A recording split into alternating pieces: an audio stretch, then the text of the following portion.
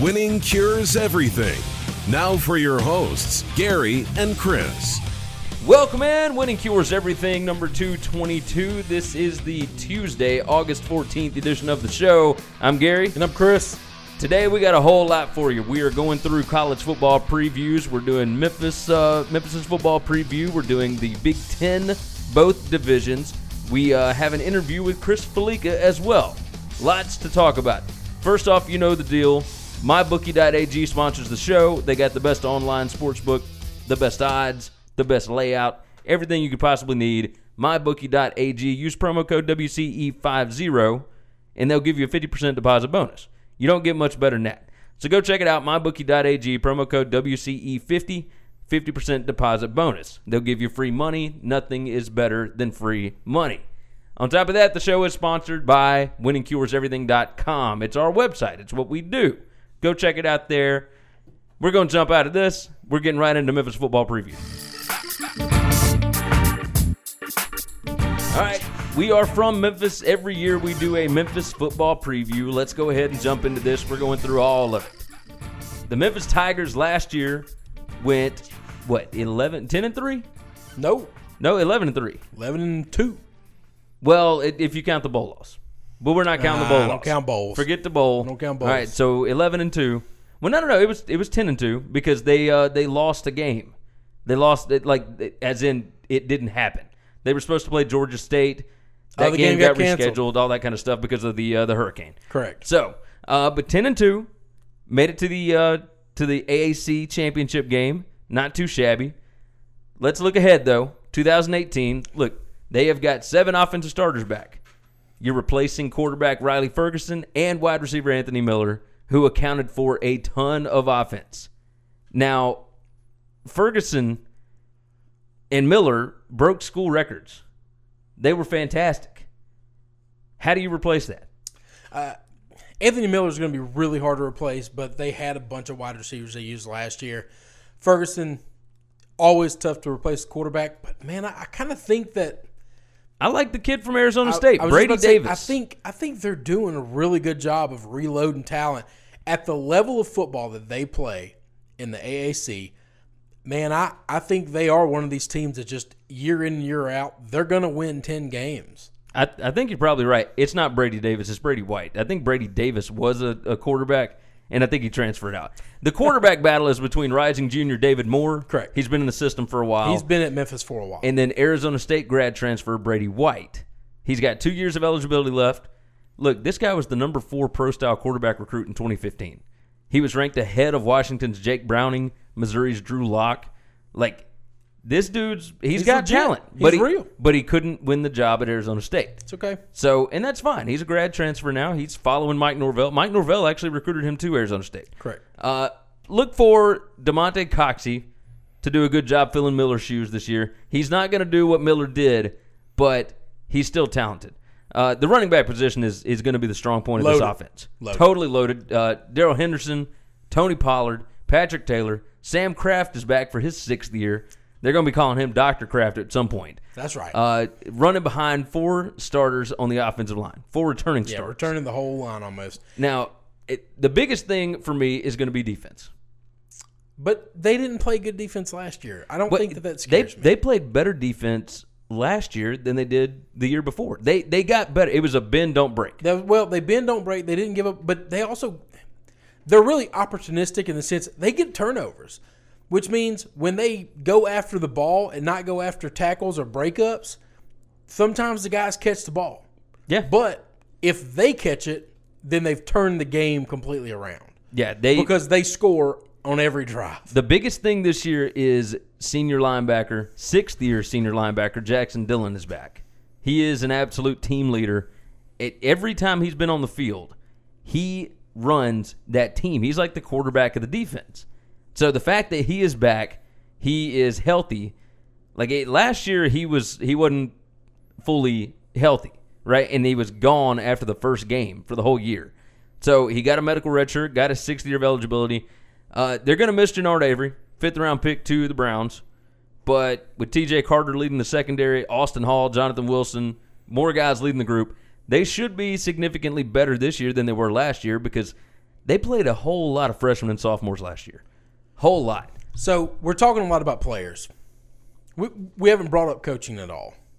And in college football in general, you know how much I value coaching. Everybody says players win games, players win championships. But it seems like the same coaches, no matter what players come into town, continue to do well, and other coaches just continue to lose jobs. I think Mike Norvell, if not the best coach in the conference, the second best coach to Charlie Strong. I think he might be better than Charlie Strong. See, I think you and I disagree on that. I think Charlie Strong is a unbelievable coach.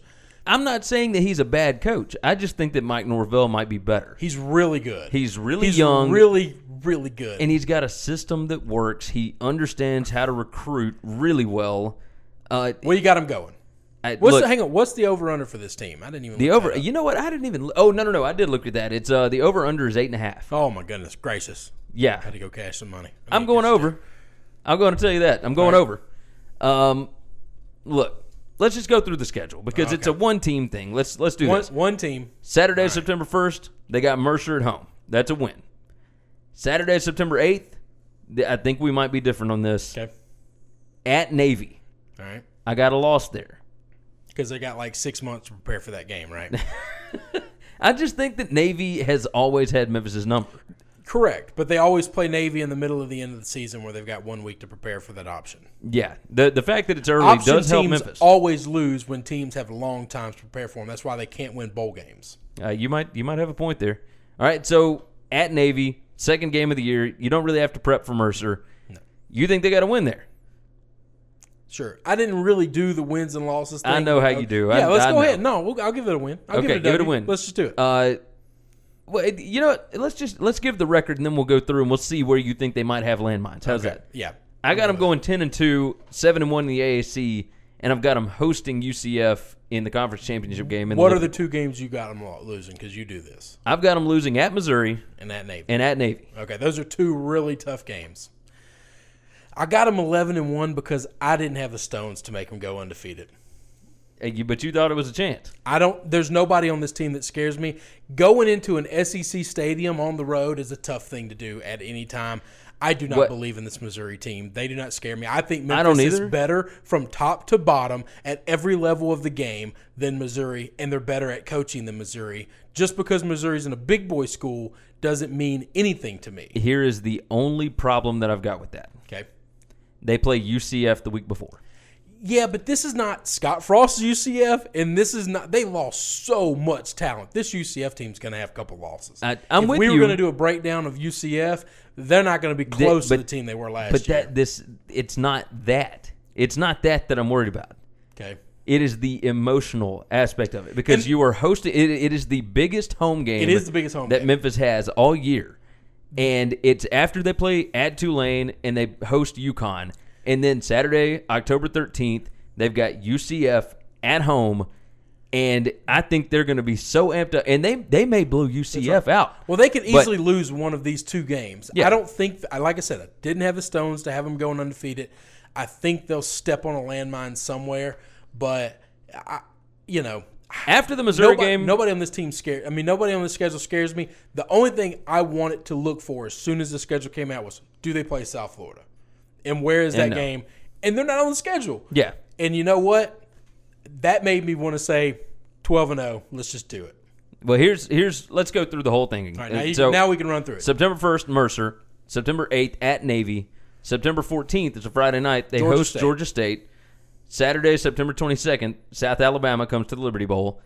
Friday, September 28th at Tulane. That's one of those triple option teams. Yeah, it could be wonky. And it's a short week. Really well coached team. Yeah, Willie Fritz is phenomenal. Tulane's a great coach. But it's a short week. Friday night. It's going to play the option. It could be the game they lose. It could be. Then you've got Saturday, October 6th. UConn comes to Memphis. Saturday, October 13th, UCF. I don't think they're losing that. I think they're going to be hyped for that. They lost to them twice last year. Exactly. Emotional game. Yeah. And they got embarrassed in one of them. Just awful. Saturday, October 20th at Missouri, which is immediately following UCF. That's just a bad scheduling move. It's nobody's fault, but golly, you're so emotionally hyped for UCF, and then you got to go to Missouri. But I think they can do that just because Missouri is on the road. It's easy to get. You don't ever let your guard down when you go on the road. Agreed. I think if those games were reversed, I'd be more afraid of Central Florida. Yeah, because whichever one was first, you're going to be hyped up. You for that let one. your guard down at home really easily. You're good at chalk up W's at home. You're right. Then we've got Saturday, November 3rd at East Carolina. November 10th, Tulsa comes to the Liberty Bowl. Friday, November 16th at SMU. Sonny Dykes is back in the league. Yeah, I just don't know what I think about SMU yet. I need to watch I don't them. either. I don't know enough about that team now that Morrison's gone, and I just need to see what they're going to look like before I judge them so at all. I do think that Memphis has more talent than SMU, so that shouldn't be a problem. I think they got the most talent in the conference other than maybe South Florida. Yeah, you might be right. Honestly, UCF has recruited really well too, and they lost a lot of experience. They lost so many starters. I wouldn't be able to tell you who any of these new backups are coming to play. So they've still got Mackenzie Melton or whatever his name is, the quarterback. Correct. I should know. They didn't lose him. Yeah. So they got him back. They got the running back back. They lost a lot on defense. A lot on defense. Not that they were great on defense anyway, but still. Some of those guys were good. Houston comes in Friday, November 23rd. And that's the end of the schedule. I like the way of Houston at the end of the year at home. If that was a road game, I would think that could easily be a landmine. And it almost was last year. I know. They have a great season. Then they end the season on the road, and they kind of let down. That's one I just hope they don't get too big for the britches, chalk up the W, and lose. But I got them 11. I'm telling you this, 8.5. I don't know that we can go down to Gold Strike and get 8.5 as a number. I mean, they might have 9. I think MGM is going to inflate that number being so close to Memphis. We'll have to check that out at Gold Strike. We'll have to see. Just because I cannot fathom them losing 8 games. Not 8 games. Sorry, 4 of these games. I just can't. I can't either. I don't see 4 losses anywhere on here. Now I could be completely wrong. At Navy, at Missouri, and UCF, and then maybe one of the others. But here's the deal. If they maybe lose to Tulane, I don't think they lose one of the others. I think there's like this pendulum thing to where, you got a 3-game stretch of tough games, and you might lose 2, but you're not going to lose all 3. It's just not the way the ball bounces. Yeah, you're probably right. All right, so to wrap it up, I got them 10-2, 7-1 in the AAC, and I've got them winning the conference this year in the Liberty Bowl. I got them going to a New Year's Six Bowl. Yeah, I think they're going to be I need to see what South Florida does and who wins that championship game. I think the winner of that championship game gets the New Year's Six Bowl game. A lot of people like Boise State. I'm not so high on Boise State. I'm going to tell you this. If the South Florida-Memphis winner only has 1 or 2 losses and Boise has 1 or 2 losses, the South Florida-Memphis winner is going to go. Yeah. They're going to go over Boise. They're better programs for the last couple of years. They play better talent, I think. They're better conferences. I just think it's a better conference in the Mountain West. I think you're probably right. All right, so that wraps up the Memphis prediction. Memphis, you got a lot to look forward to this year. Now for the rankings. This week, we have decided to rank college football uniforms. I like it. It's such a good one because everybody has their own opinion. Oh, everyone has their own opinion. So if you haven't seen this before, by the way, we do it in a draft format. Correct. So we each have 10, and we draft it out. And Chris, I believe you start this week. I'm going to start this week, and I'm going to take 2 teams. I'm going to cheat, and we can make them either 1 or they can be 1, 2 in any order you want. But I don't know that this is negotiable. I don't know that I'm willing to budge on either of these. And this is not patriotic bullcrap that we're just throwing out there. The Army-Navy uniforms for the last couple of years when they play each other are unbelievable. They have done things so unique with the helmets and with the jerseys and everything that it's one of the things that got me more excited for that game than I used to. And I wouldn't know who to put 1 and who to put 2, but those, I think we start the list with those 2. I'll tell you who to put 1. Going to put Navy 1. Okay. That Navy's alternate from last year with the anchor logo, the old school numbers, all that. Fantastic. Yeah. So they put the ships on the helmet. Yeah. But Army did the same thing. They were putting like battle tanks and different stuff on the helmet. I just thought it was pretty unbelievable. that's my 1 and 2. We're gonna do my 1 will be the Army Navy. Yeah, game, you can count both uniforms. of them. There we go. You can do both of them. All right. Number 2, my number 1, but number 2 on this list, I'm gonna go with Penn State. Okay. I love Penn State's uniform. It is, and I'm just a traditionalist. I think our uniforms are going to be way different. There might not be any on my 10 that you have, and there might not be any on your 10 that I have. That's entirely possible. It's entirely possible. Look, Penn State is my number 2. Okay. I like the all white or the all white with the navy blue. Yep. I'm a big fan of that. It's so clean. It's so cool looking, and especially in the middle of a whiteout. Like the Ohio State game this year is going to be unreal. Yeah. So Penn State, the white uniform or white helmet. That's me, number 2. So I'm going to take a traditional school for number 3. Okay. But not the traditional uniform. The Notre Dame green clover unis are just incredible to me. I can get down with that. I love when they come out and they break out the green unis. Now, they don't have a great record in the green unis. But when they break out the green unis, I get excited, and it's one of the few times, if I know they're wearing them, I got money on Notre Dame that day. Okay. I'm liking that game. All right. So we got number 1, Army Navy, number 2, Penn State, number 3, Notre Dame green unis. Yep. Who you got? Number 4, traditionalist. I'm going Alabama, number 4. All right. Alabama, in the home jersey more so than the away jersey. The crimson jersey, the crimson helmet with the white lettering, like it is about as college football as you can get, right? It's just, you see that and it oozes college football. Yeah. I love it. And that's fine. I mean, it's your school, and I get that. My problem with some of the traditional uniforms, especially the Alabama crimson and the Ohio State crimson and the Oklahoma crimson, is just like, you don't know who. If they took the name off the jersey and they all stood 3 of them next to each other, nobody would be able to tell who's who. Okay, I'm with you. And so that's just and that is not the Alabama hate. It's not you. Penn State it's not is unique. Different because it's white and navy, and nobody else really has that. That's that big of a boy. Next pick for me, the Ole Miss Powder Blues. Now I had that on my list. I can't believe that. Yeah. I have a love for the Powder Blues. I think my favorite uniform in the NFL is also the Charger Powder Blue.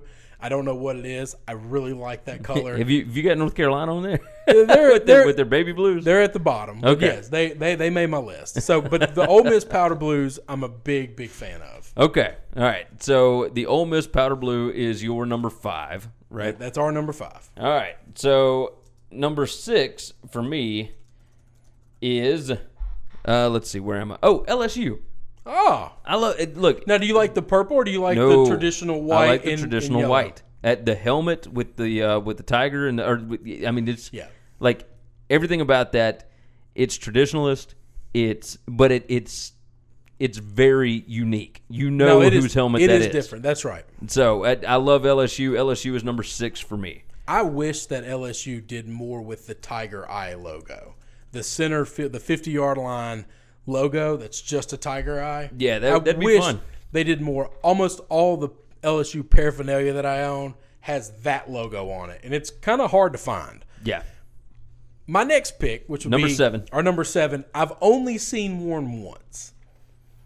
At Halloween, see, when I picked this stuff, man, I'm not just picking the uniforms they wear all the time. A couple of years back, Tennessee played a big Halloween game. 2009 against South Carolina. And they came out with some black unis with that orange. That orange looks awesome with that black uniform. I was super pumped. Not a Tennessee fan growing up. Didn't like them. So the Tennessee Halloween black. That was Lane Kiffin's year. Yeah, it was Lane Kiffin's year, and that whole stadium was black and orange. And I immediately thought, every year, some school for Halloween should be playing on Halloween. I don't care if it falls on a Monday, Tuesday, Sunday. I don't care. Halloween, 2 schools need to play.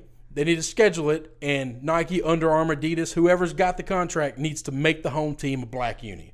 Back in the day, Virginia Tech with the orange, Auburn with the orange. Back in the day, Florida LSU and Ole Miss used to always play on the week of Halloween. That was their rivalry week. Yeah.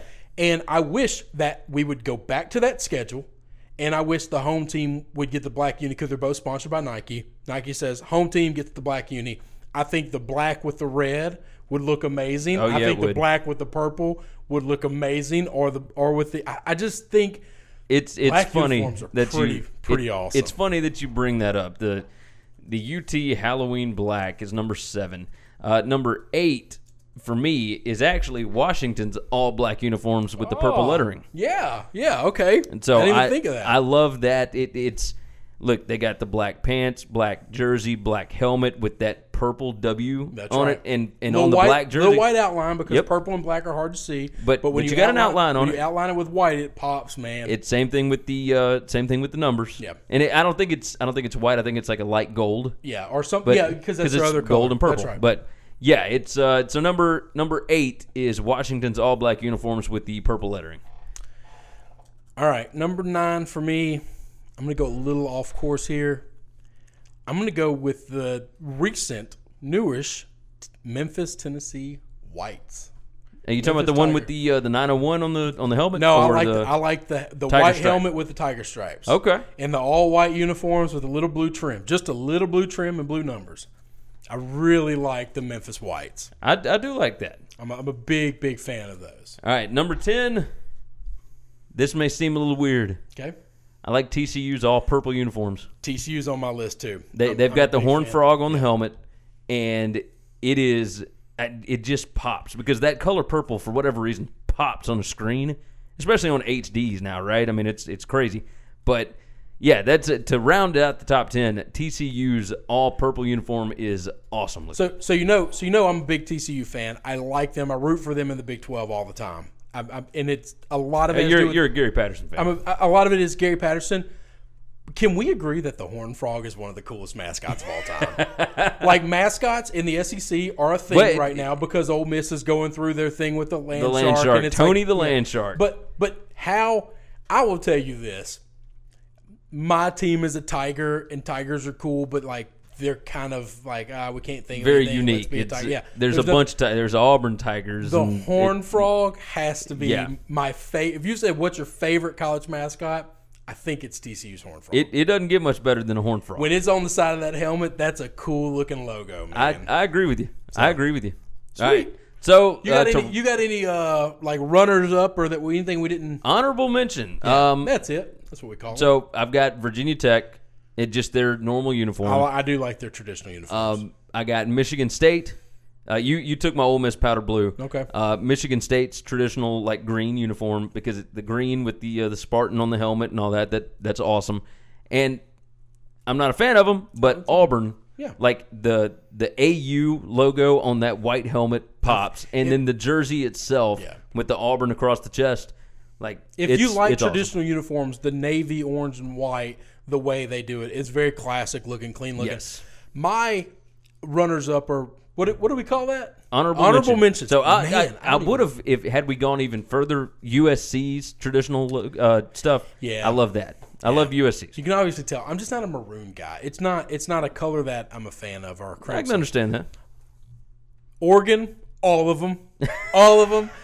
They've never walked out in a uniform where I didn't say, "Man, that's awesome." Yeah, I would. If I had like blue chip talent, I would go and play at Oregon. I just would have, just because I want all the gear. That makes sense. That's it. That's all I want. And I wouldn't sell it. I don't care how broke I am. I'd just I'd wallpaper my house in it. I like Boise State's uniforms a lot. Especially, I kind of like when they go white on the blue field. I think it looks cool with little orange trims. And then North Carolina. Yeah, I mean, I like the powder blue. North Carolina, when they do the Argyle with it, little classic look. That's probably the most classic out of all of them. I think you're probably right. All right, here's the rundown. Army or Navy, whichever one you want to put number 1. That's it. We'll go on and mark both of them together. Number 2, Penn State classic white uniform, or either way, either Penn State uniform is good. Yeah, the white. All white or the Navy jersey, either one.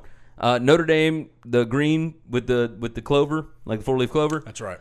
Alabama's traditional crimson jersey uniform. Number 5 is the Ole Miss powder blue. Number 6, LSU's traditional uniform, the white uniform. Number 7, UT's Halloween black uniform from back in 2009. You'll probably never see it again, but I don't know. But that one time, it was cool. That's a shame, though, man. Washington's all-black uniforms with the purple lettering was number 8. Number 9, the Memphis Whites with the tiger stripe helmet. Number 10, TCU's all-purple. I love it. That's a good one. All right, that's going to wrap up the ranking for this week.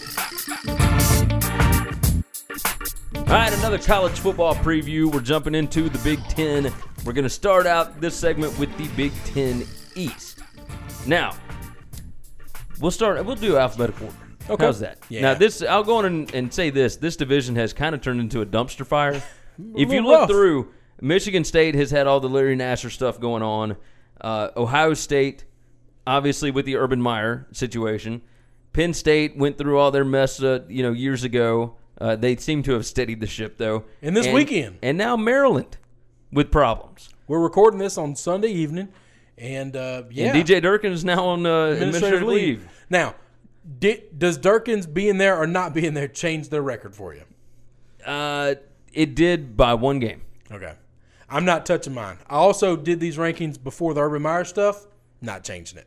So when you hear my number for Ohio State, that was with Urban Meyer coaching all 12 games. Okay. Do you think he's going to coach all 12?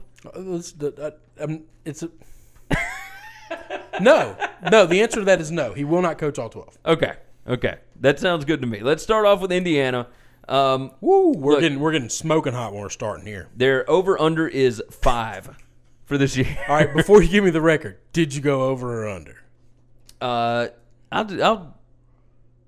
tell you, I went even. Oh, all right. I went even. I've got them at 5 and 7. Look, they got 7 starters back on offense. Only 3 are back on defense. And head coach Tom Allen is a former defensive coordinator. Defense is his thing. So they should be okay on defense. I don't know that they will be. I don't know that they're going to be all that good. They got a grad transfer from Arizona. His name is Brandon Dawkins. Sorry. It looks like he's going to win the quarterback job.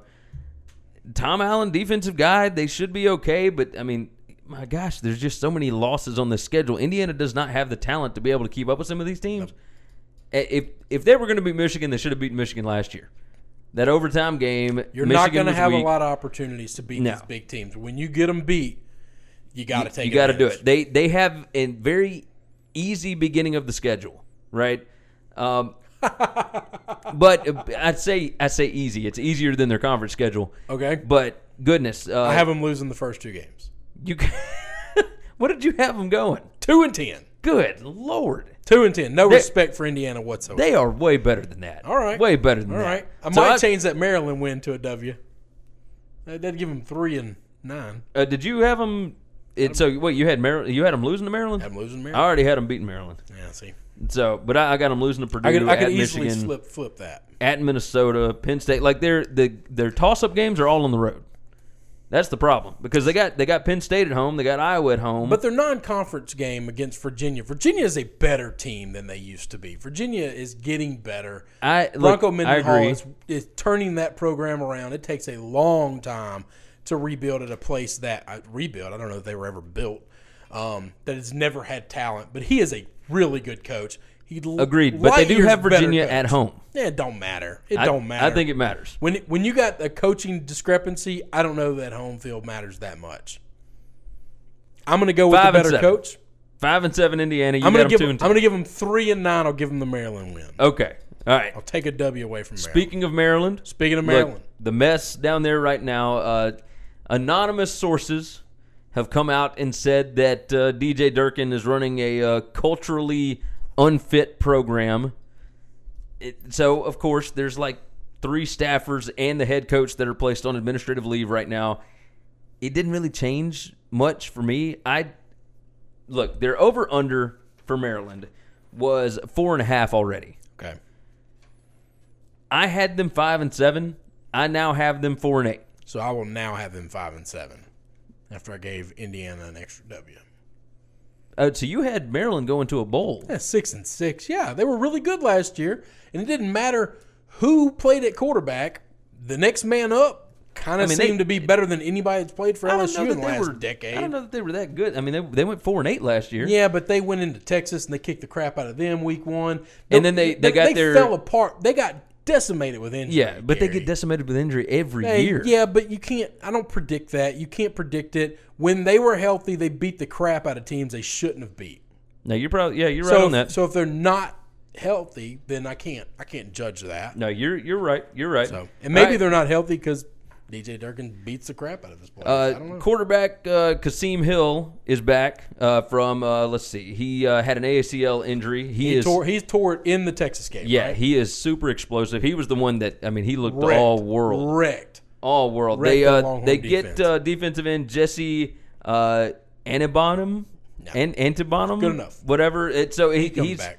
Look, he was a massive he was their leading sack producer. He was I awesome. think they have talent, man. They're- I know they're Maryland, and we don't give them any respect. Well, the They've problem got for 6 me, and 6 talent. Easy. they have a tough schedule. well, yeah, it's they're in really this tough. Eastern Division. But they got 8 starters back on offense and 5 back on defense. It's not just that. Like, they start out with Texas. Yeah, and then they've Texas is got going to be Temple. coming for blood. Yeah, and then they've got Temple, and after that, it's like they've got at Bowling Green, which is a guaranteed W, at least for them.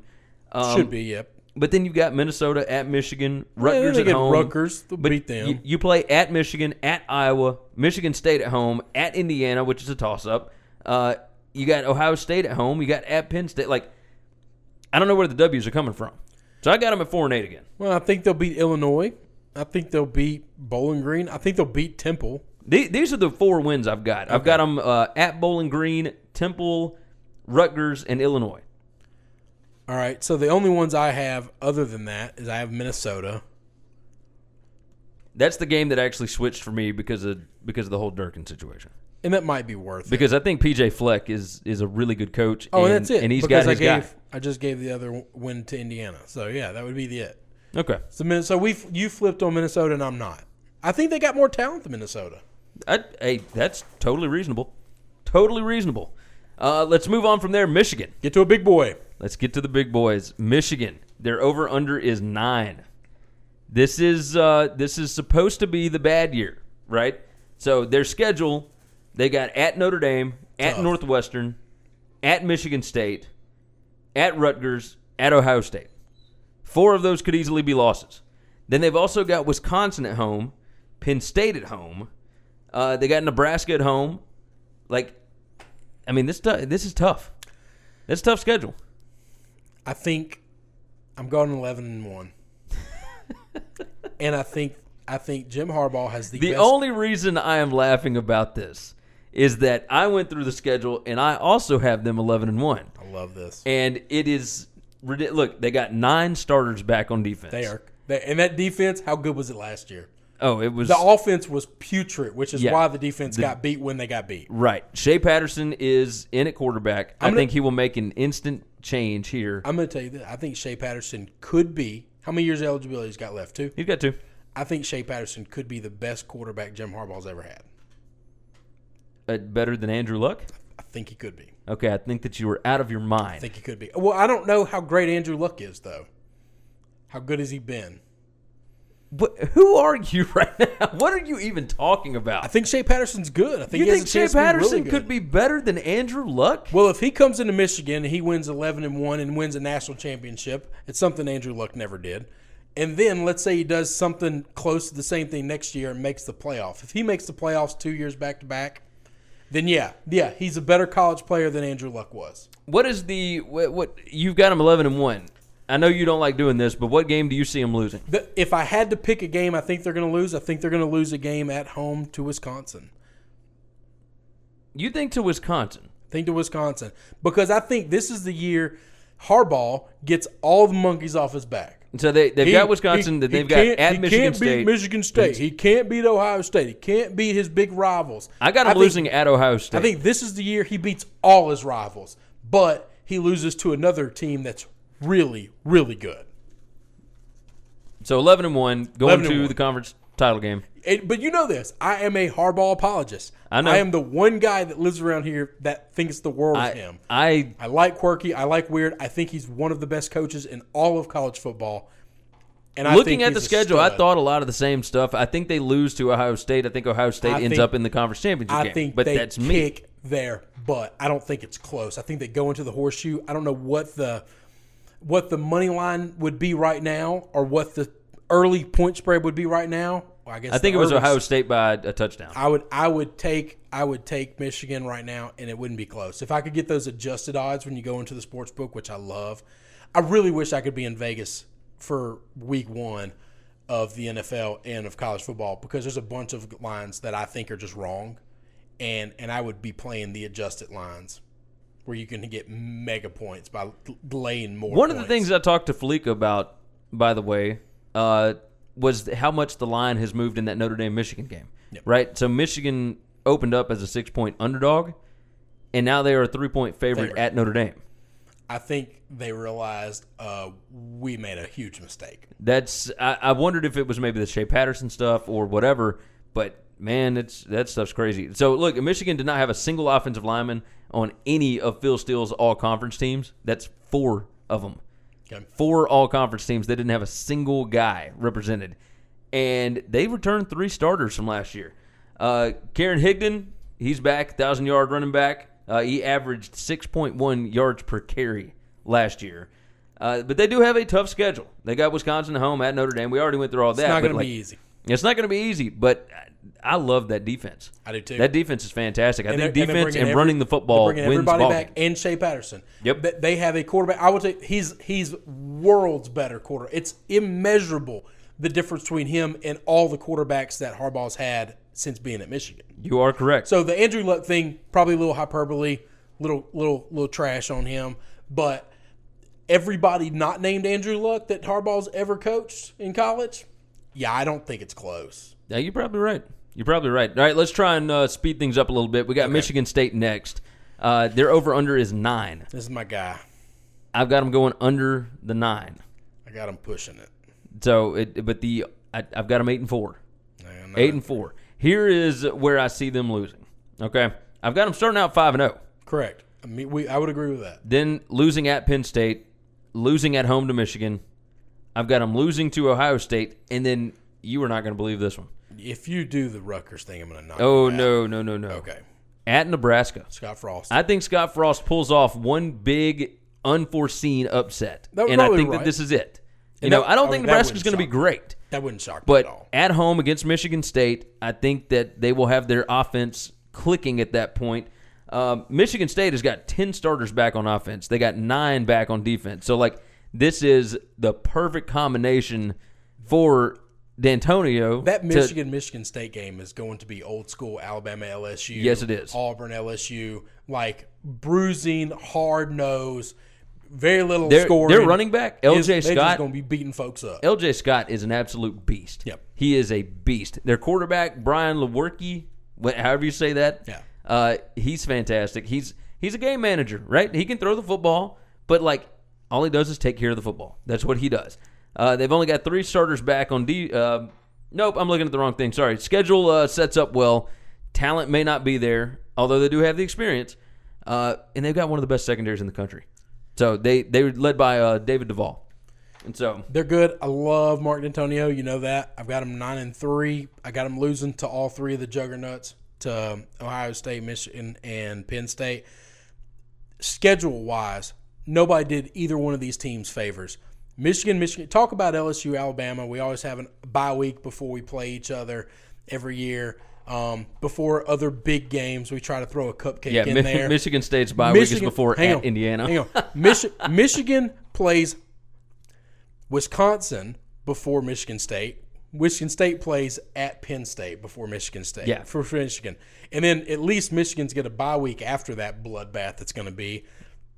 Michigan State's got to play Purdue after that, man. I mean, it wouldn't shock me for Purdue to come in there and take that W just because. Man, that's a hard game. We'll get to Purdue in the next division. But that's a hard game, right? No, it's a hard game. I mean, you're talking about 2 teams that's one of those I know we're trying to go faster. Yeah. That's one of those training stable games. Everybody's in the trainer after this game. Yeah, you're right about that. You're right about that. Next up, Ohio State. Over-under is 10.5. I wouldn't be touching this with a 10-foot pole, man.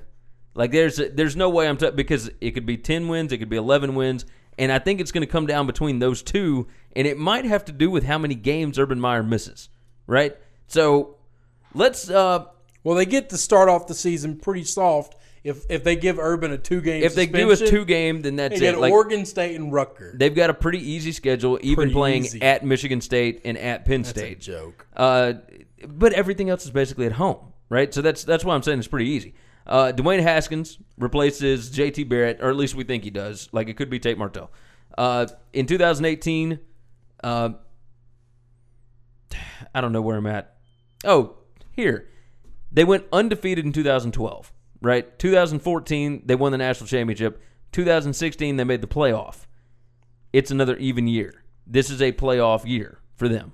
Everything kind of goes in circles for them. Even years are good for them. Everybody talks about J.K. Dobbins, a running back. But look, Mike Weber, if he had been healthy, like, he is an absolute beast. So look out for that guy. They got 3 or 4 offensive linemen starting later, coming back like that. Nick Bosa and Chase Young on the defensive line. You're not going to get better than that. 5 returning starters on defense, but they got a ton of experience. Look, what's your record? Depending on Urban Meyer's suspension. Give me a number. I got him 10-2. I got him 9-3. Did any of that hinge on Urban Meyer? Nope. I did really before Urban. I don't care if he's there. I think they're going to beat the Cupcakes, and there is a loss there that I have, which is the TCU loss. I think they're going to go to Gary Patterson. Yeah. And I think Gary Patterson's going to say, I don't have the boys you have. I don't have the horses you have, but I'm a better football coach than you. I've got Ohio State losing at TCU, but I think it will be a win if that is the first game that Urban Meyer comes back. I think that's the fact that they have a month and a half to prepare for that game because their first 2 games won a total combined of like 2 games last year. Yeah, Rutgers and Oregon State both at home. Like, that's garbage. That's just such garbage. I got them losing at Penn State. 2 Power 5 opponents. I think. Oh my God. I'm about to knock you out. I'm not an Ohio State apologist. I'm just saying. Yeah, you are, because they're the same as Alabama. They're just in a different conference. They're literally like your cousin. Me being an Alabama fan, I'm supposed to hate Ohio State. You're supposed to defend them because every time they get in a situation, I'm calling Ohio State like I see it. If they get out of it, it means Alabama's going to get out of it. So, anyway. Yeah, I think if Urban Meyer comes back for the TCU game, I think they win. If he's not back in time for the TCU game, I think they lose. I think they win that game no matter what. I think Gary Patterson's better coach than them. Penn State. I've got them losing at Penn State. They're going to get their butt whipped in that game. They will win out the rest of the way. I would love to see Michigan State beat them. I think Michigan State's schedule is just too hard. Yeah. And I think they're going to go in. They're going to go in the horseshoe. They're going to be feeling great, and they're going to have all kind of swagger. And I think Jimmy Harbaugh is going to come in, and I think he's going to blast them. I disagree. Until Harbaugh beats Ohio State, especially on the road, I got to call Ohio State to win that one. That's fine. So I've got Ohio State 10-2, but I've got them winning the division. So every time you have to wait until you see it, you're always going to lose that game until you see it. And I'm okay with that. I'm going to win it this year, and I'm going to win it next year. I'm going to win it the year after that. More times than not, I will be correct. But Penn State, what you got? Penn State over/under is 9.5. I got them going over. I got them going over too. Man, that's a tough over/under. But yeah, I don't think that they're going to miss Joe Moorhead that much. The guy that is in there, what's the offensive coordinator's name? Rain. But Franklin's an offensive guy, though, right? Yeah, Franklin's an offensive guy. Whenever the head coach does what the coordinator did that left, I never worry about it. I think Saquon Barkley. Never. Saquon Barkley is a special talent. I think that's going to be. But big. Trace McSorley is a fantastic quarterback. And look, the quarterback that they've got coming in behind him, Miles Sanders, he is going to be a breakout star. But they've got a great offensive line. You and I kind of said this last year. Like, Barkley deserved all the accolades that he got. Yeah, but Trace McSorley's great. He took away from Trace McSorley. Trace is a really good quarterback. They're going to be fine offensively. Yeah. I think they're going to be really good. 2 games you got them losing. The 2 games that I have Penn State losing are big boy games, or you got them slipping up? I got 2 in a row, 2 big boy games. Me too. I've got them, losing at Michigan, and then because they lost at Michigan, I've got them losing to Wisconsin at home. Me too. That's kind of ridiculous, This right? is scary that you and I are seeing eye to eye on Penn State. Well, there's a team that we kind of feel a lot about too. Let's move on from Penn State. We both got them at 10-2. In the wasteland of this division, Rutgers Congratulations. I have Rutgers. Their over/under is 4. I got them even with that. I got them 4 wins. They went 4-8 last year. I got them doing the same thing this year. Got them 2-10.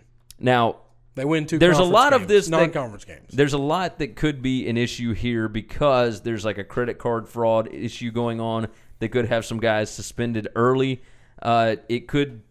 I don't think it's going to cost them anything in some of these games. Well, the only game it could cost them is the Texas State game or the Buffalo game. Yeah, because look, they're losing at Ohio State. I think they lose at Kansas. I don't think they lose at Kansas. I've got them winning at Kansas because I just don't trust David Beatty. I don't trust Kansas. I don't care. God, they've won one game every year for. I'm about to say something that's inappropriate. I'm not going to do that. I could get in trouble. Those two teams playing each other is a damn sham. What, Kansas and Rutgers? Yes. Why is that a sham? I guess it's not. It's just a pillow fight. It's a pillow fight, but at least it'll be more Oklahoma competitive. Saying, "Hey, we're going to go to the Big Ten and play a Big Ten team and get a W and go beat Rutgers because that's what they're good at." Exactly. I've got them beating. All right, so I've got them starting out 3-1. Texas State at Kansas and Buffalo. So, although I think Buffalo could end up being great because you've got the Kansas win. Okay, and then I've got them beating Illinois, but then losing everything else. All right, so. That's enough Rutgers talk. All right, so you've got Michigan winning the division, and I've got Ohio State. I got Michigan winning it. I like it. All right, from there, we'll move on to the Big Ten West.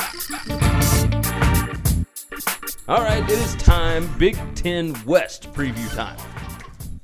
Not as exciting as the Big Ten East. No, it's just not as many big names, but it's still exciting. Okay. Like, to me, it's exciting. Yeah, no. We get to talk about our Westlot Pirate Boys. No, that's right. That's right. I like a lot of the schools in the West. I do like a lot of these schools. It's a smaller go at it. We got some new faces. We got all kind of different stuff. We'll start out with Illinois.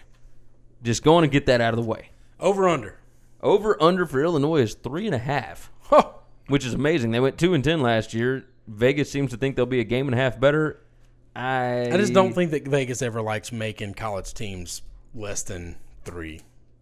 Yeah, you're probably right. I got them 2-10. I got them 3-9. You got them 3. Who are you? I have no idea, Gary. I'm just telling you, okay? Who have you got them beating? Kent State, Western Illinois, and Rutgers. You think they're going to win at Rutgers? Rutgers East hasn't won a Piscataway? Rutgers hasn't won a conference. Piscataway. How do you say it's that? Garbage. How do you? It's garbage. I would never. I'll tell you this. I'll never pick Lovie Smith doesn't just go into New Jersey and come out with a win. That don't happen. He was an NFL coach. Rutgers is a trash bag. Rutgers went 4-8 last year. All right. Let me know whenever Lovie goes 4-8. We've spent too much time on Illinois already.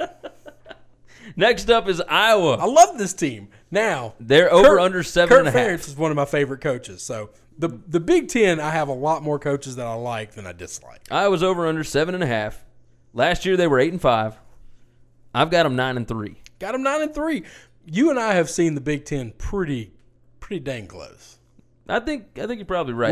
What are the big games that you have them either? Well, here, hold on. on. Let's go through why we like them so much. They got 7 offensive starters back. Oh, yeah. Nathan Stanley is back. They've also got 4 of the top 6 receivers coming back. Akram Wadley's gone. Yeah. So that's a problem. They got the best receiver gone, but they've got a bunch coming out. Kirk Ferentz always finds running back, so I'm not worried about that. They've got 3 of 5 starters back on the offensive line. Look for Torrin Young and Ivory Kelly Martin to split carries. So Ivory, whatever his name is, Martin, that dude last year was a bowling ball when he got the ball. Like his yards per carry average was insane. They have 6 defensive starters back. They're replacing all 3 linebackers, but they got 3 or 4 back on the D-line and 3 or 4 back in the secondary. They've got experience. They got leadership back. That's a big deal. I've got Iowa losing to Wisconsin, and I almost had that as a W. I got them losing to Wisconsin, losing at Penn State, and I got them losing to Iowa State. And I know that's kind of ridiculous. Yeah. But this game always, always Iowa's always close. good, and it's always just a ridiculous game. And they lose to Iowa State when they're supposed to beat them, and they beat them when they're supposed to lose to them, and that's just a weird rivalry. I don't understand it, but I think that because they went into Iowa State last year, I think Iowa State's going to be amped up in week 2 for this one. Give me Iowa State to win that one. So we got the same record. We've only got one win-loss that's the same. Okay. I got them beating Wisconsin. Okay, and that would make perfect sense because it's a home at game. Wisconsin, and they No, it's not at Wisconsin. it's at Iowa. Yeah, and they take one great team every year, bring them into Iowa, and don't just beat them. They kick the crap out of them. I think they're going to do that to Nebraska at the end of the year. Well, but I actually have them losing to Nebraska. I think Scott Frost's a good coach, and I think at the end of the year, I trust him more than I trust him at the beginning of the year. I don't know if I trust him at Iowa. It's just, not on Thanksgiving weekend. Well, and I mean, I could be easily wrong on this. I don't like picking the actual games. I just want to give you a record and kind of get out of it. Where are we at? So I've got them Penn State. We have. Okay. I've got the Nebraska, and I actually have them losing at Purdue. You've got. Wait a minute. What? I've got them losing at Purdue. You got them losing at Purdue. That is the most Iowa current ference thing to do. Yeah, you're probably right. They lose. All right, so I've got them losing at home to Iowa State. You've got them losing at Purdue. Here's the deal. Every year they will lose one or two games to somebody they should just beat the crap out of. Yeah. And somebody who's a double-digit favor than them will come in and they'll beat them by 40. This has happened for the last decade of me watching current ference at Iowa. Yeah, it happened definitely last year with the Ohio State game. I find them incredibly entertaining to watch. I like them a lot. But they're predictable in the sense of I know what's going to happen big picture. You just never know when it's going to happen, which makes even the bad games kind of exciting because this could be the game they blow. Yeah. Minnesota, we'll move on to them. We'll roll through them. Minnesota, they went 5-7 last year. Their over-under is 6. I've got them going over. All right, I got them going under. I got them one game less than last year. All right, so you 4-8. You got them 4-8. Yeah, you don't like PJ Fleck. One game after last. I just think it's going to take time. I think that conference is better than. I don't know. I mean, you might be right. Look, they got 7 starters back on offense, 7 starters back on defense. The redshirt freshman Tanner Morgan. There's a JUCO dual threat named Vic Viramontes that's battling for the quarterback job, both of which are PJ Fleck guys. That's a good thing. So as soon as he gets his guy in there, that's going to be good. Their top 3 receivers are back. Running back Rodney Smith, over 1,000 yards last year. They got 4 out of 5 offensive linemen returning. 6 of their top 9 tacklers are back on defense, including all 3 starting linebackers. It is a tough schedule, though. That was what I was going to get into. Their first 3 games, 2 of them, they're all non-conference, but 2 of them, Fresno State and Miami, Ohio, are perennially like those little guys you don't want to play. In Miami of Ohio, those kids go into, and the University of Ohio, both recruit just like the Big Ten. These are all the rejects that didn't get into the Big Ten, and when they play Big Ten teams, they give them all they want. I got them. I think they're going to lose one of those 2 games. I'm not saying they're going to lose which one. I don't know. See, their first 3 are at home. I think PJ Fleck will have these guys amped up. I think they're going to win all 3 of those. I don't know, man. But Miami of Ohio, if they win the first 2, I think they lose, and I would bet money line action on the Miami Ohio game. That's just a thing that happens. Those MAC teams don't like these Big Ten teams because they think they're better than them. It's the same thing when big boy teams come into Memphis. You think you're better than us, and we send you home with L's. That's true. It happens all the time. We recruit against the same kids. We're not a whole lot different. The money you make and the money we make is light years not comparable, but when we line up man on man, we're not afraid. I got them losing at home to Iowa, at Ohio State, at Nebraska. Then I've got them losing at home to Northwestern and losing at Wisconsin. So I've got them 7-5. I got them 8 losses. I'm not going to go through all of them, but what I found most interesting was I think that you and I are going to be very different on Purdue. Probably. I think we're going to be very different on Purdue this year. We'll get there. We'll get down there. But either way, let's move on. Let's move to Nebraska. Over under is 6 this year. Nebraska went 4-8 last year. I'm a huge Scott Frost fan. I do think it's going to take time to get like real good level. Well, that offense has to get clicking, right? But I think he's an exceptional coach. Yeah, I think he is too. Nebraska's got 7 starters back on offense, 8 starters back on defense. Does that None matter? of that matters I was just anything about to because say, does that matter? No, because it means they've got experience. but they don't have experience with this coach. So what are the chances that they are the starters? I mean, when you've got a coach that's going to run an offense this drastically different. Well, the biggest thing is the quarterback position, right? And they've got a true freshman, Adrian Martinez, that looks like he's going to win the quarterback job. Right. And that's Scott's guy. Yeah. So top 5 running backs all return. They only lose 2 of their top 8 receivers. 9 upperclassmen are starting on defense. I'm not getting into starters and whatnot, but like 9 upperclassmen will be starting on defense. And that's a good thing because you got guys that understand how to work, how to teach the younger guys, all that good stuff. Who you got? I have Nebraska going 7-5. I got them 3 games better than they were last year. I got them 7-5 too. I was really close going 6-6, and you want to know why? Why is that? There's a non-conference game in there of a coach that I think is better than him. You are talking about Neil Brown at Troy. I know they went into LSU, and maybe I'm a little biased and skewed. Neil Brown's a really good coach, and they are going to be ready. They're going to say, hey, this is our Super Bowl, just like Baton Rouge was, and it would not shock me if he goes into Nebraska and comes away with a W. I think that because that game is right before Michigan, I could see it. That would not shock me at all. And it's right after they play Colorado at home. Yeah. But I do think that Scott Frost is smart enough to realize He's a good we coach. got to win the games that we know That's we're right. supposed to win. I'm not saying they're going to lose that game. I've got them winning it. I've got them 7-5. If they finish 6-6, it would not shock me. If Troy is one of the they losses. could still finish 7-5. They could. I think that's a easily winnable game for Troy. I've got them losing at Michigan, at Wisconsin, at Northwestern, all the big boy at teams Ohio are better State, than them. and at Iowa. Oh, and Northwestern. Okay. So I've got all of their road games as losses. Yeah. I think they go undefeated at home. I think I've got them beating Michigan State. See, I can't see that. You're like, I can't pull that one. I can't do that one. But I'm I got them going over the 6. I'm in the tank with D'Antonio.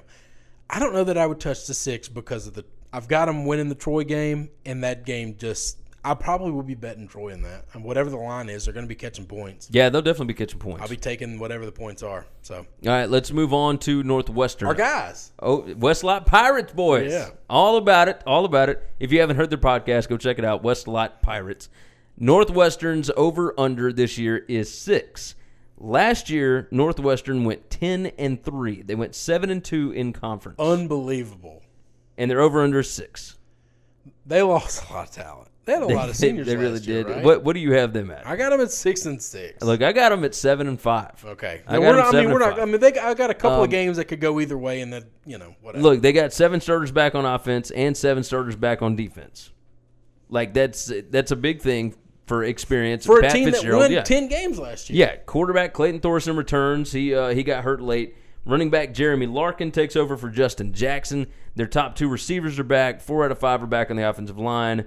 They lose 4 of their top 7 tacklers on defense, though, and the schedule is pretty tough. They've got Michigan, Michigan State, Notre Dame, Wisconsin, and at Iowa.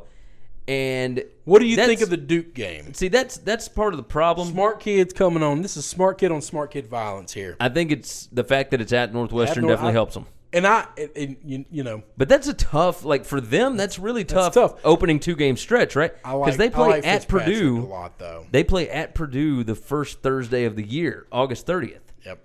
That's a tough ask. The road game to open the season. Those Thursday night road games are tough. But I'll tell you what, I've got them beating Purdue. Here are my losses. They got 5 losses to me. I got losing at home to Michigan at Michigan State. I've got them beating Nebraska. I've got them losing to Wisconsin, got them losing to Notre Dame, losing at Iowa, but then a win at Minnesota and a win against Illinois to close out. So I got them winning the first 3 games of the year. Then they got a bye week, and then I think they lose at home to Michigan. Yeah. I'm just up in the air on either the Purdue. I've got them losing to Purdue or Duke. I think they'll lose one of those games. Do you have Purdue losing a game? Well, yes. Yeah. It seems like every one of these has been like, look, I got them losing to Purdue. I do have Purdue. We are going to be a lot different probably. I think so. We're on them now. That's are you ready to jump in? I got them 7-5. Let's talk about Jeff Brom. I like Jeff Brom. Over under is 6. I've got him at 7-5. I like Jeff Brom. I like Jeff Brom a lot. I like Jeff Brom too.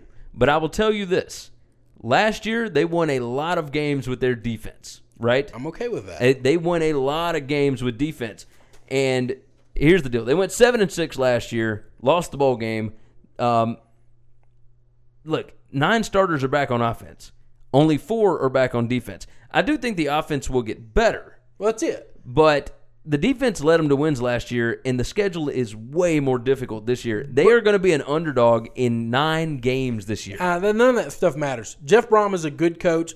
Yes, they're losing guys. They won on defense last year. They won't win on defense this year. He has another year to put his offense in, to get his offense going, to get his guys running that offense. That doesn't scare me. I got them 4-8. And that's fine. And I'll tell you this. Like, if they finish 6-6, I wouldn't be shocked. I would be a little shocked if they were 5-7. And anything worse than that, I think we're pretty far off on. I could see it. I think Jeff, look, but you know how much value I put in coaching. I've got them losing. I'll go on and tell you the losses. And none of these are crazy. I've got them losing at home to Northwestern first night of the year. I've actually got them losing to Missouri. But, yeah, you're crazy on Missouri, though. You're just – I don't think I think crazy. History is going to show that you're wrong on Missouri. I think Missouri is going to come out and throw the football all over the field because their defense is not as good this year. I don't know that they have NFL receivers. I could be wrong on I do have them beating Boston College, who I think is a dark horse to win their division in the ACC. That defense is real good, by the way. I've got them losing at Nebraska, losing to Ohio State, losing at Michigan State, losing to Iowa, losing at Minnesota, losing to Wisconsin, and then I've got them winning at Indiana to end the year. But see, you're taking, like I said, that Iowa win. I have them winning at Iowa, but Iowa does this every year. They lose. Yeah. They're going to lose to somebody. Yeah. Why can't it be Purdue? I'm with you. And it could easily be. I think it's going to be a home game. They're going to lose actually because that's just what they do. That's entirely possible. They just lay an egg somewhere. So, you ready to move to Wisconsin? Let's go to Wisconsin. Wisconsin. Can't believe we're going to have the same record for so many of these teams. And we didn't talk beforehand. We really don't talk before. No, we don't compare notes. Wisconsin went 13-1 last year, 9-0 in the Big Ten until the Big Ten championship game. Their over-under this year is 10. They've got 9 offensive starters back, including quarterback Alex Hornibrook, running back Jonathan Taylor, who went over 2,000 yards last year. They've got 6 of their top receivers back. They've only got 4 defensive starters back. But 3 of their 4 leading tacklers are returning, including senior linebacker Ryan Conley. Yeah. He's going to be a beast this year. Yep. I wanted to give them more losses. I wanted to. But you couldn't find them. But I couldn't find them. Couldn't either. I don't see – look. But I didn't want to. I love this team. Who do you have them losing to? I got them losing to at Iowa. They're the one team. What? They're the one team that Iowa is going to come in. He's going to be a dog. They're going to be favorites, and they're probably Wisconsin's going to be a road favorite going into Iowa, probably, and Iowa's going to beat their. Look, I've got them beating Iowa, beating Nebraska, but then I've got them losing at Michigan. See, I got them beating Michigan. I've got them winning at Northwestern. That's Michigan's only loss. I've got them winning at Penn State. I got them winning. No, we both have them 11-1, Gary. We're I'm both going over. And if they my loss is at Michigan. I will tell you this: if they went undefeated, it would not shock me.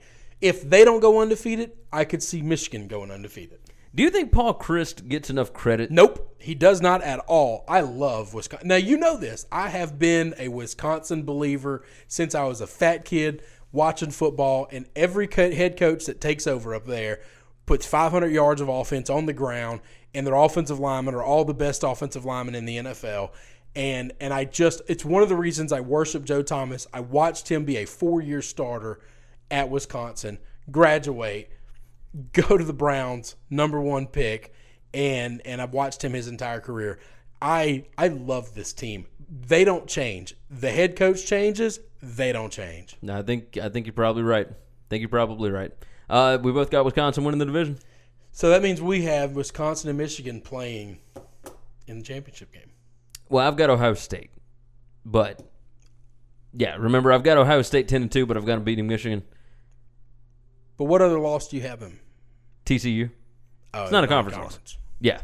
So Ohio State and Wisconsin, or Michigan and Wisconsin. Either way, we've got Wisconsin. Michigan and Wisconsin. Michigan going to the playoffs. That wouldn't surprise me. I love you, Wisconsin. That wouldn't surprise me at all. All right, Big Ten.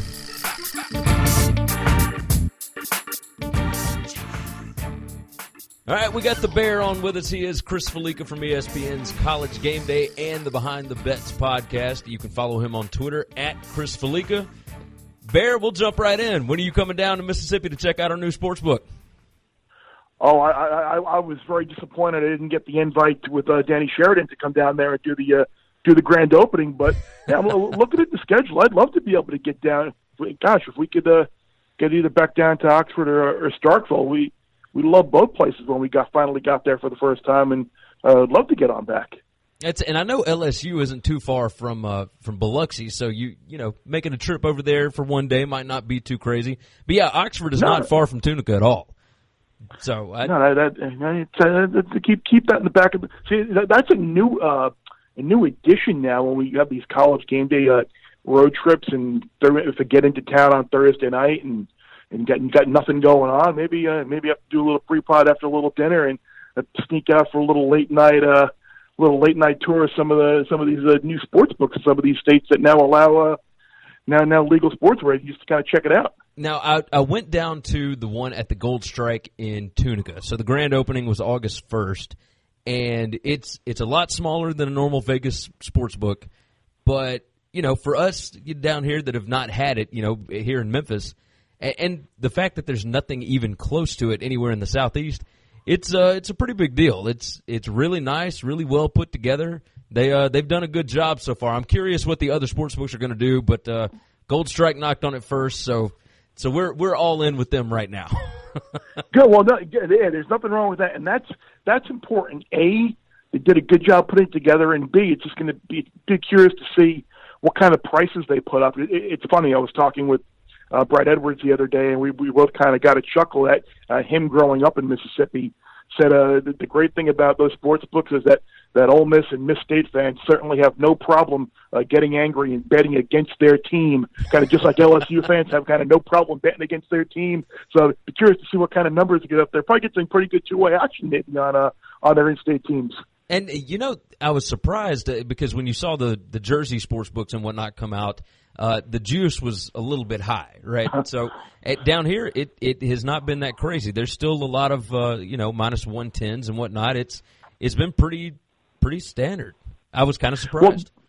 Well, that's good, and I wonder if that had to do with seeing some of the negative PR and some of the mistakes that some of these books made. I mean, you can't be offering a 35-cent line in baseball. I mean, it's just ridiculous, some of the prices. But, hey, people are so starved nationally if you don't live in Las Vegas to be able to bet on things like this that people are willing to I just want to bet on my team and not really be able to shop and look for a better price. So it's good to hear that maybe the fact that they weren't the first means that they may have done it a lot better than some of the states that first rolled it out.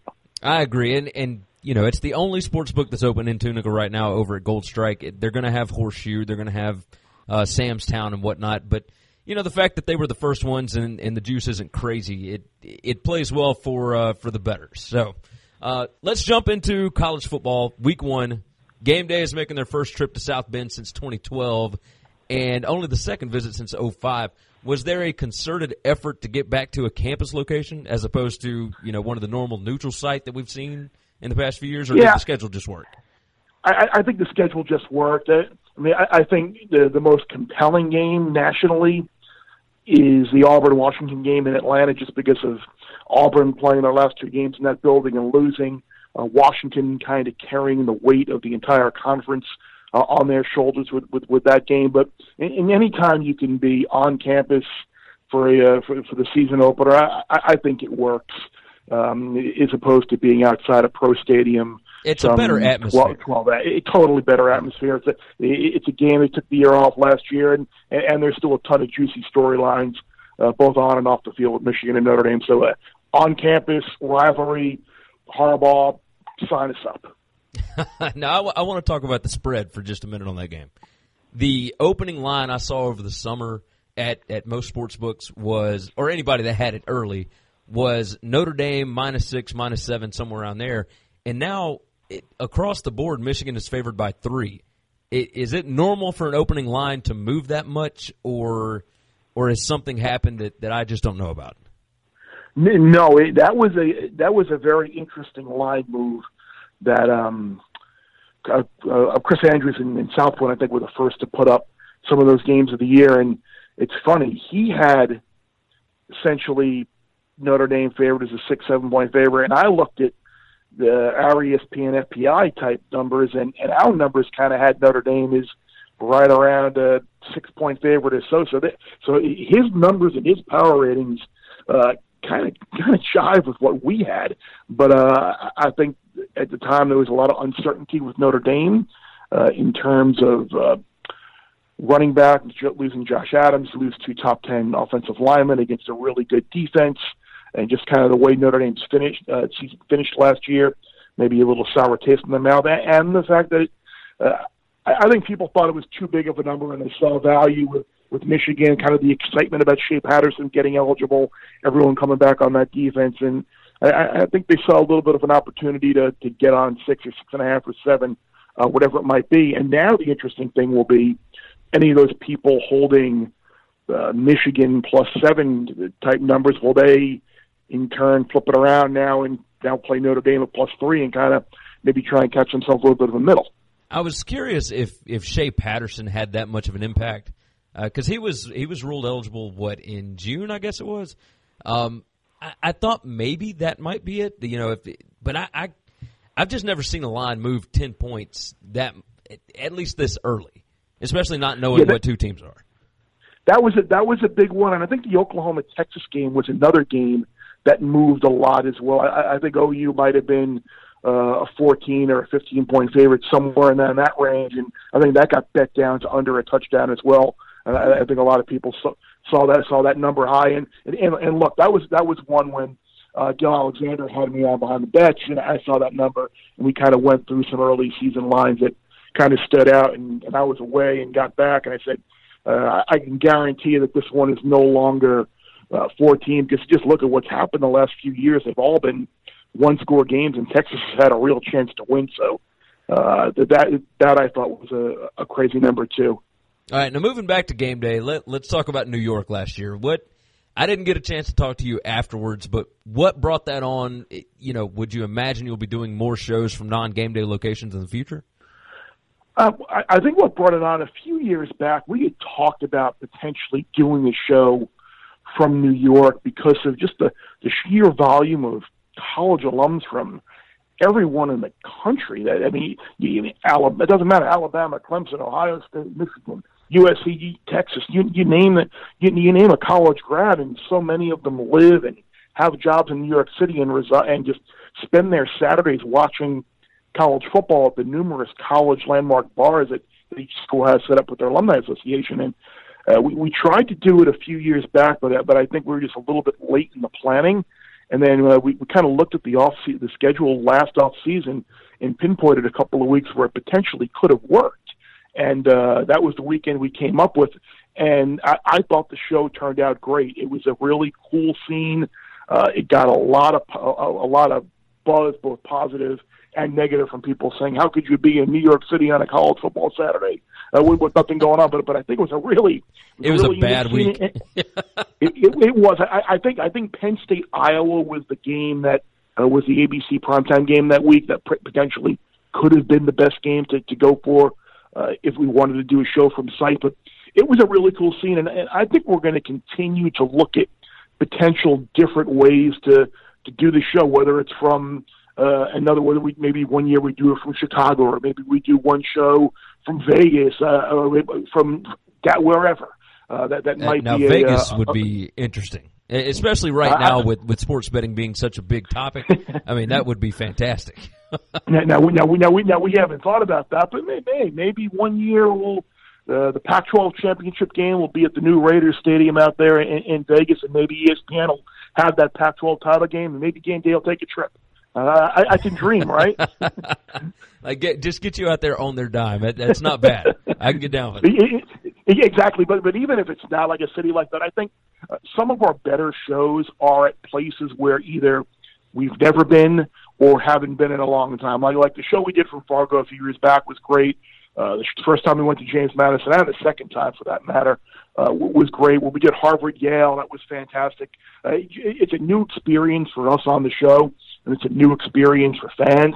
So it kind of energizes everybody. It's seeing something that we haven't seen before. It's kind of a cool experience. Now, you brought up looking at the schedule like in the future. And I've asked you this before, but I want to ask it again anyway, just so that we've got it again. Do you guys have a list of games already for the entire season that you're watching closely that you will possibly visit?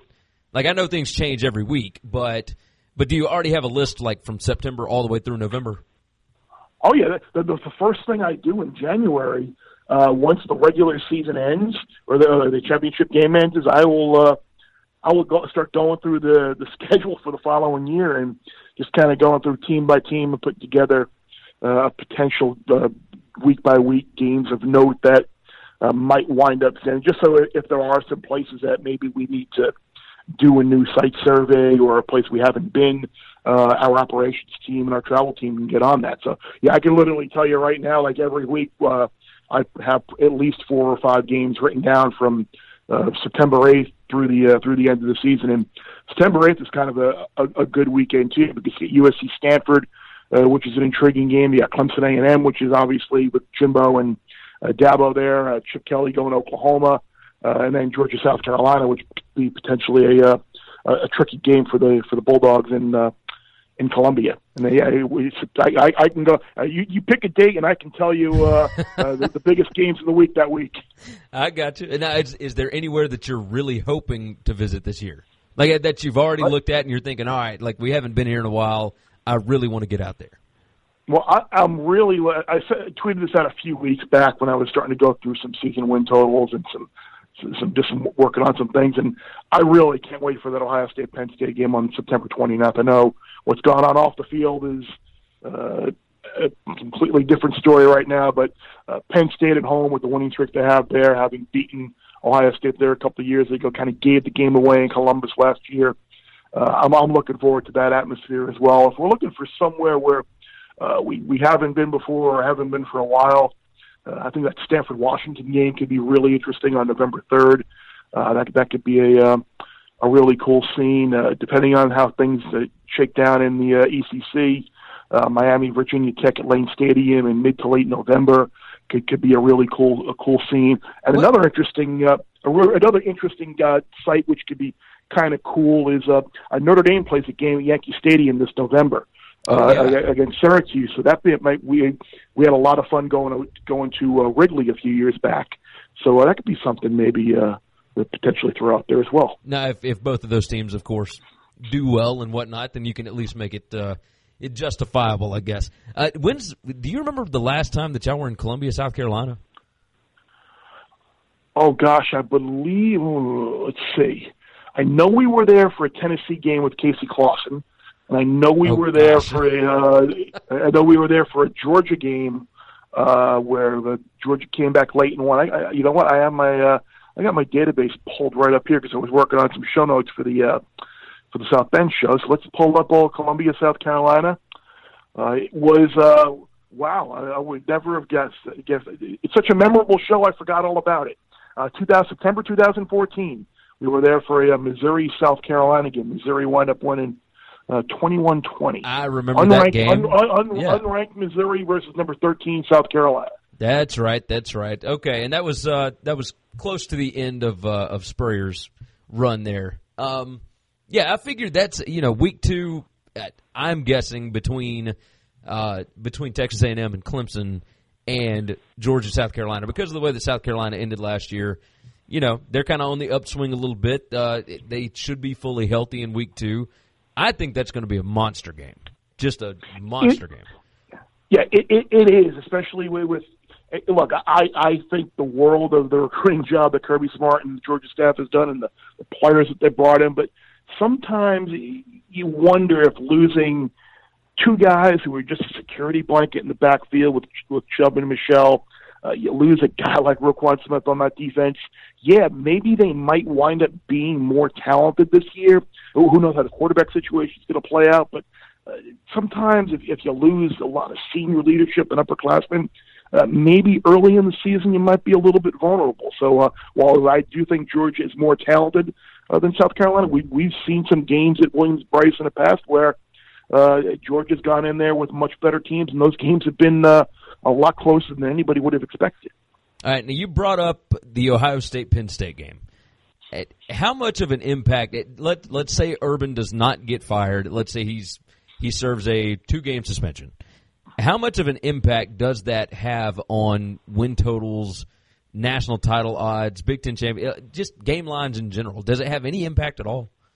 No, if it winds up being just, hypothetically, the situation throughout, if it winds up being a 2-game suspension, you're looking at what? I think they'll play Oregon State and then somebody else week 2, which is irrelevant before they go to TCU to play in Arlington there. So I wouldn't think it would have any. If it winds up being a 4-game suspension and maybe misses TCU. And I can't remember if the Penn State game is the 4th game of the year for them. Penn State's 5th. Or it's the 5th, so maybe, yeah, coincidentally enough. So I mean, that could be, maybe that might affect it maybe a half a game or so. It's funny, I think one of the bigger things that you can, in terms of betting, I know at South Point they had that big prop out where you could take the 5 Power 5 conference teams against the field, and Ohio State was one of those 5. It's Clemson, Ohio State, Alabama, Washington, Oklahoma, the 5 teams versus everybody. And it's like minus 320 or something like that, or minus 300. You take those 5 teams versus the field. And I think maybe on something like that, maybe some bettors would be persuaded or could think there might be some value on taking the field, because it would include Michigan State, Michigan, Wisconsin, Penn State. That in theory, Ohio State would be a stronger team. But if it's just 2 games and if he's still the coach, I don't think it's going to affect any of the betting numbers dramatically. But the thing is, as well, even if it does turn out where he is ultimately fired over this, talent-wise, they're still really, really good.